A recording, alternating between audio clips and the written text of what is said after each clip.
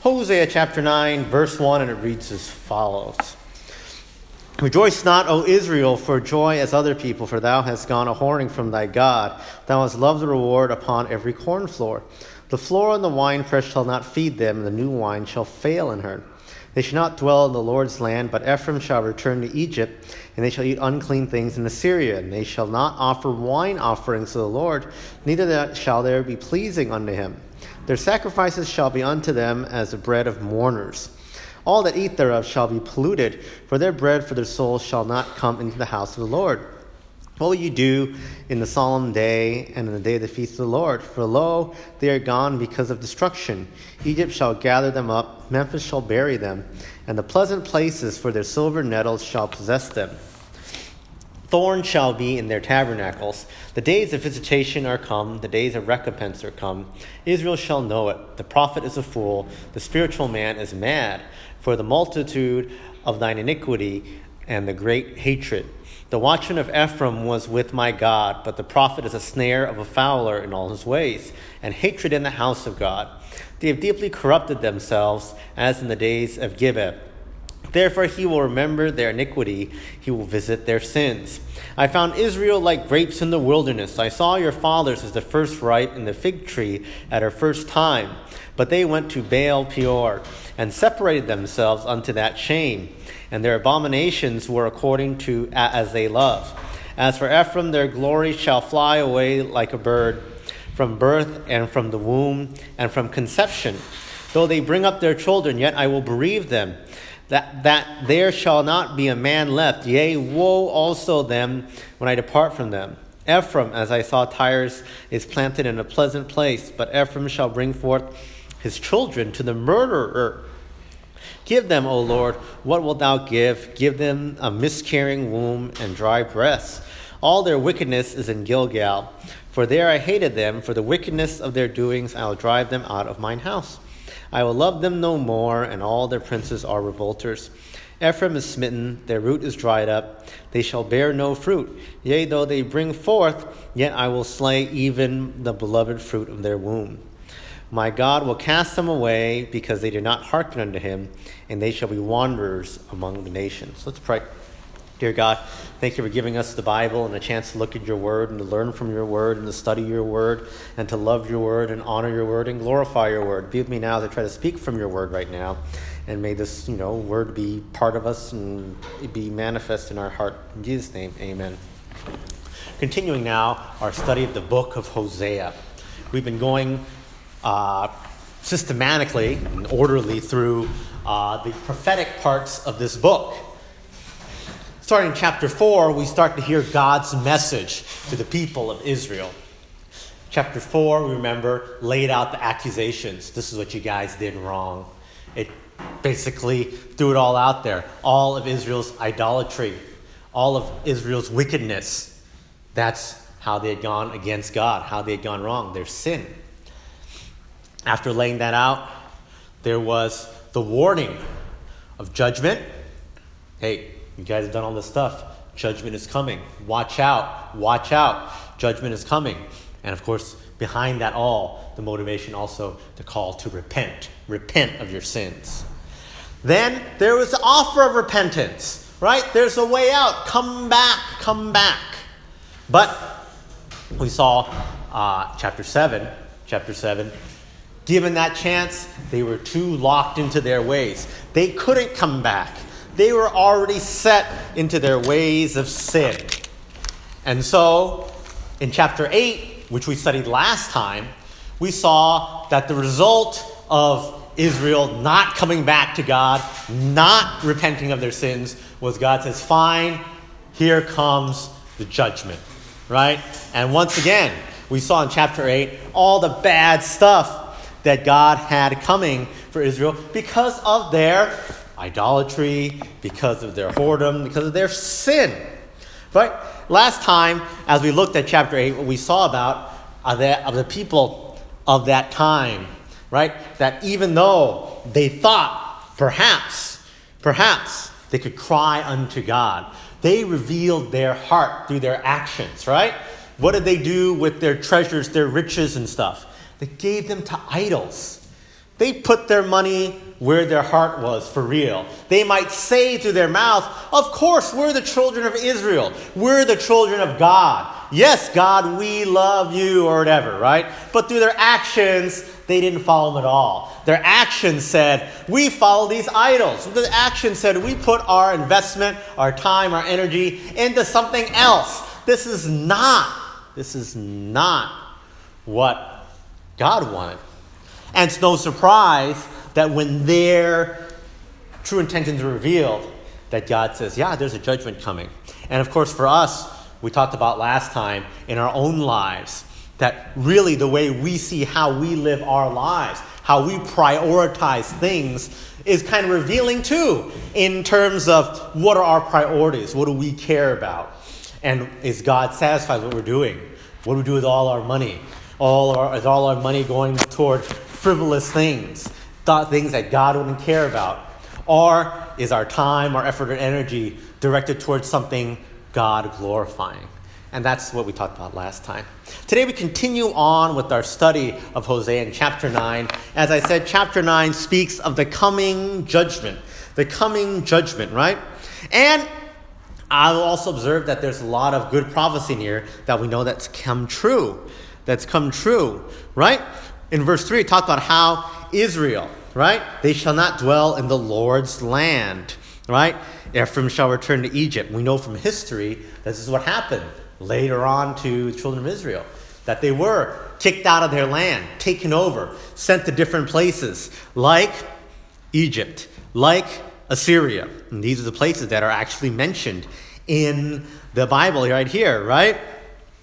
Verse 6 again talks about how Egypt shall gather them up. Memphis, which is a city in Egypt, shall bury them, right?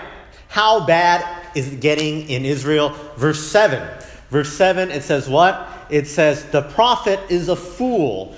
The spiritual man is mad.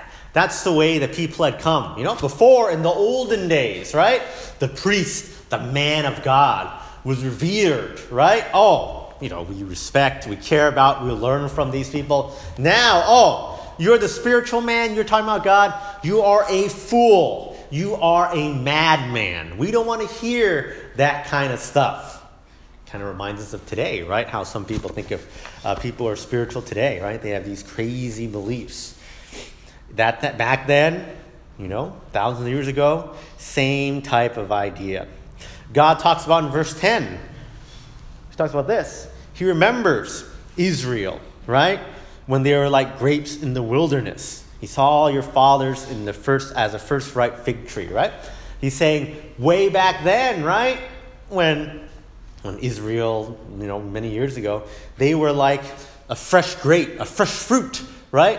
They were pure, right? Grapes in the wilderness, right? Untainted, organic, right? The most organic you can get, right? Where it's just wild and growing free. And back then, that's the way Israel was in their relationship with God. So fresh, so clean, so pure. But even the forefathers that were so fresh, so clean, so pure, it says in verse 10, they eventually went unto where? Unto Baal, right? Baal, if you remember, is like an idol, right? They went to Baal, right? They separated themselves unto that shame.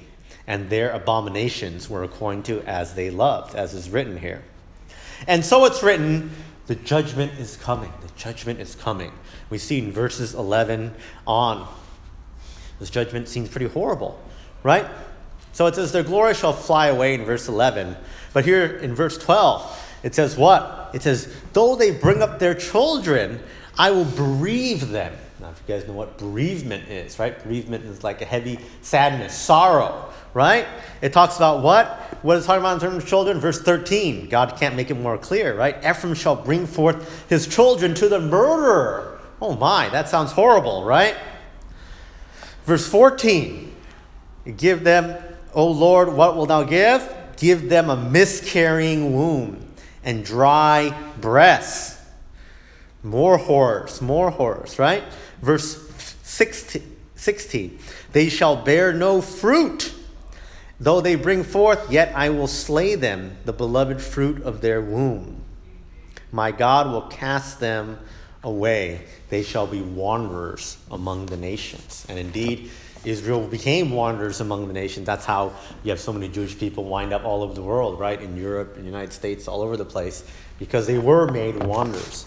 But I just want to talk a little bit about this serious judgment that we just read about right here, right? When you think about bad stuff, right? Bad stuff in general. I think one of the worst bad stuffs most people can think about is stuff like, children die, right? That's pretty bad. Sounds horrible, right? You remember a couple of years ago, the one mass shooting that sticks in the minds of most people was the Sandy Hook school shooting. Why do people always remember that one? They remember that one because, some crazy person killed some kids in school, right? We know that there's shootings that happen every day and, in many countries and all over the places, even the United States. But that one's very memorable because, hey, we find it kind of shocking, right? That, kids, they died, right? God gives this judgment here. And, some people might look at this and say, wow, isn't this extreme? It's extreme, right? So Israel sinned. So Israel didn't worship him. Is it right that he punishes this country? Entire country worth of people, right? Israel was a whole country back then. Whole country worth of people. Punishing them by giving them this horrible curse, not just on them, maybe the wrongdoer, but on everyone. This whole country, even on their children, right? That the children might have to suffer such a horrible, horrible fate. Right? So think about that a little bit today, right? And say, wow, does this make any sense? What is God trying to say here? What is God trying to do here? Why doesn't this sound messed up? Isn't our God a loving God, a caring God, a just God? How is this right? So we talk a lot about, if you've been around our church long enough, you talk a lot about how important it is to worship God. In fact, if you listen to our junior church or whatever, sometimes you hear this phrase, worship God or die, right? And it sounds familiar to some people, right? Now, we know that that's not literally true, right? Because some people say that to me. They say, Norman, we heard the junior church message. They basically said, you need to worship God or you'll die. And, Nathan said something like, this guy didn't worship God. He got cancer and he died, right? Some horrible story like that, right? You guys have heard that a million times, right? Is that true? Well, we know it's not literally true because if it were, then everyone who is not here in church Sunday morning today would be dead, right? The whole world would only be consisted of Christians, right? Well, it's not literally true that only people who worship God are alive and people that don't worship God die. But is it true that there's a judgment on people that do not worship God? That is true. And we see from these verses here, cannot be more clear. Israel was with God. God blessed them so much. Israel turned their back on God. God has a serious punishment for them. A punishment all of us would agree is horrible. It's bad. Now we note this. The punishment is generalized, right? It's not necessarily universal. Is it true that every single child in the country of Israel died? They were sent to murderers. No, because if that happened, there'd be no more Jews today, right? They would have all died back then, right? So first we got to remember that when we hear these horrible, horrible punishments, we know that God is working on his terms and his way on the people that he is subjecting the punishments to, right? And that's in his wisdom and his discretion.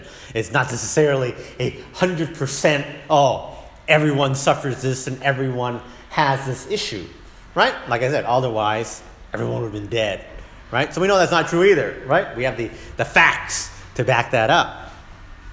But we know that he gave this punishment to them. And I think part of it is for a very important reason. To illustrate the seriousness of the situation. Right? Serious. Like I said, this is a horrible, horrible, horrible punishment, but God wants to illustrate the seriousness of what was going on. Remember, in the book of Hosea, what we have here is an illustration of Israel's sin, and that extends to an illustration of our own sin and our own need for repentance. Right? In the beginning, Israel turned their back on God. In the same way, all of us sinned. When we sin, we are essentially turning our back from God, right? We sinned. We didn't follow him. We disobeyed his commands. We sinned. And there's a judgment for that sin. Right? Back in Hosea's day, God warned them that their country would be ruined if they didn't follow him. In our day today, we don't follow him. We have the warning from God too. We will be ruined if we don't follow him. There's a way out back then in Israel's day, thousands of years ago. And it's the same way out today, right? There's a way out today that even though we sin, we have a way out. We have a way to get back in God's good graces. Our way out is believing in Jesus Christ. Putting our faith in him, repenting, saying, God, I'm sorry for my sin. God, I need Jesus to take away my sin. He called them to repent back then. He calls us to repent now. And we know people back then didn't answer the call, and people today don't answer that call. There's many people. They hear about Jesus. They still don't say, Jesus, I believe in you. Jesus, I want you to save me from my sins. Jesus, I need you. Help me. I need to repent. Just look out in the street today, Sunday morning. There's so many people not in church, not worshiping God, not repenting of their sins, not believing in God. Finally, there's a judgment. So we read about the judgment back in Old Testament times, and there's a judgment today. Those people that don't repent, that don't turn away from their sin, what is their punishment? Their punishment is the lake of fire. Their punishment is hell. Now, if you guys are witnessers, you know that we tell kids, right, when we tell them about Jesus, what is hell like? What is the lake of fire like? Tell them it's the worst thing imaginable, right? It's the most horrible thing imaginable. It's somewhere you wouldn't want to be for 1 second, let alone for all eternity, right? So if we wanted to find a comparison, and God's doing this illustration of, how Israel didn't turn back, didn't repent, and they faced the horrible punishment. Just in the same way, if we don't turn back and we don't repent to Jesus, we'll face a horrible punishment. What is comparable? I think the judgment laid out here is pretty comparable, right? Pretty horrible to say, Israel, you as a nation, your children are going to be cursed. How much so do we, especially nowadays, some of us as parents, feel so strongly about our children, right? And how much love do we have toward them that we would never, ever want to see anything bad happen to our children, right? Or even, as it said, what? In verse 14,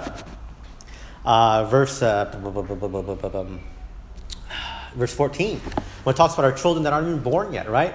When God talks about how we'll have miscarriages and stuff.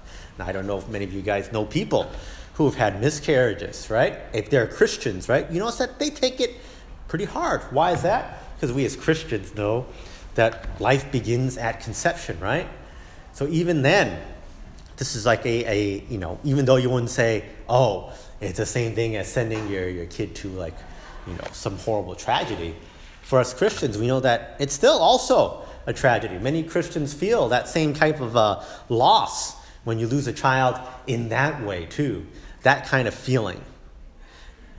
That's the feeling that God was trying to communicate to Israel. He was trying to warn Israel. This is what's coming. This is bad. This is your last call, Israel. Right? But here's the thing.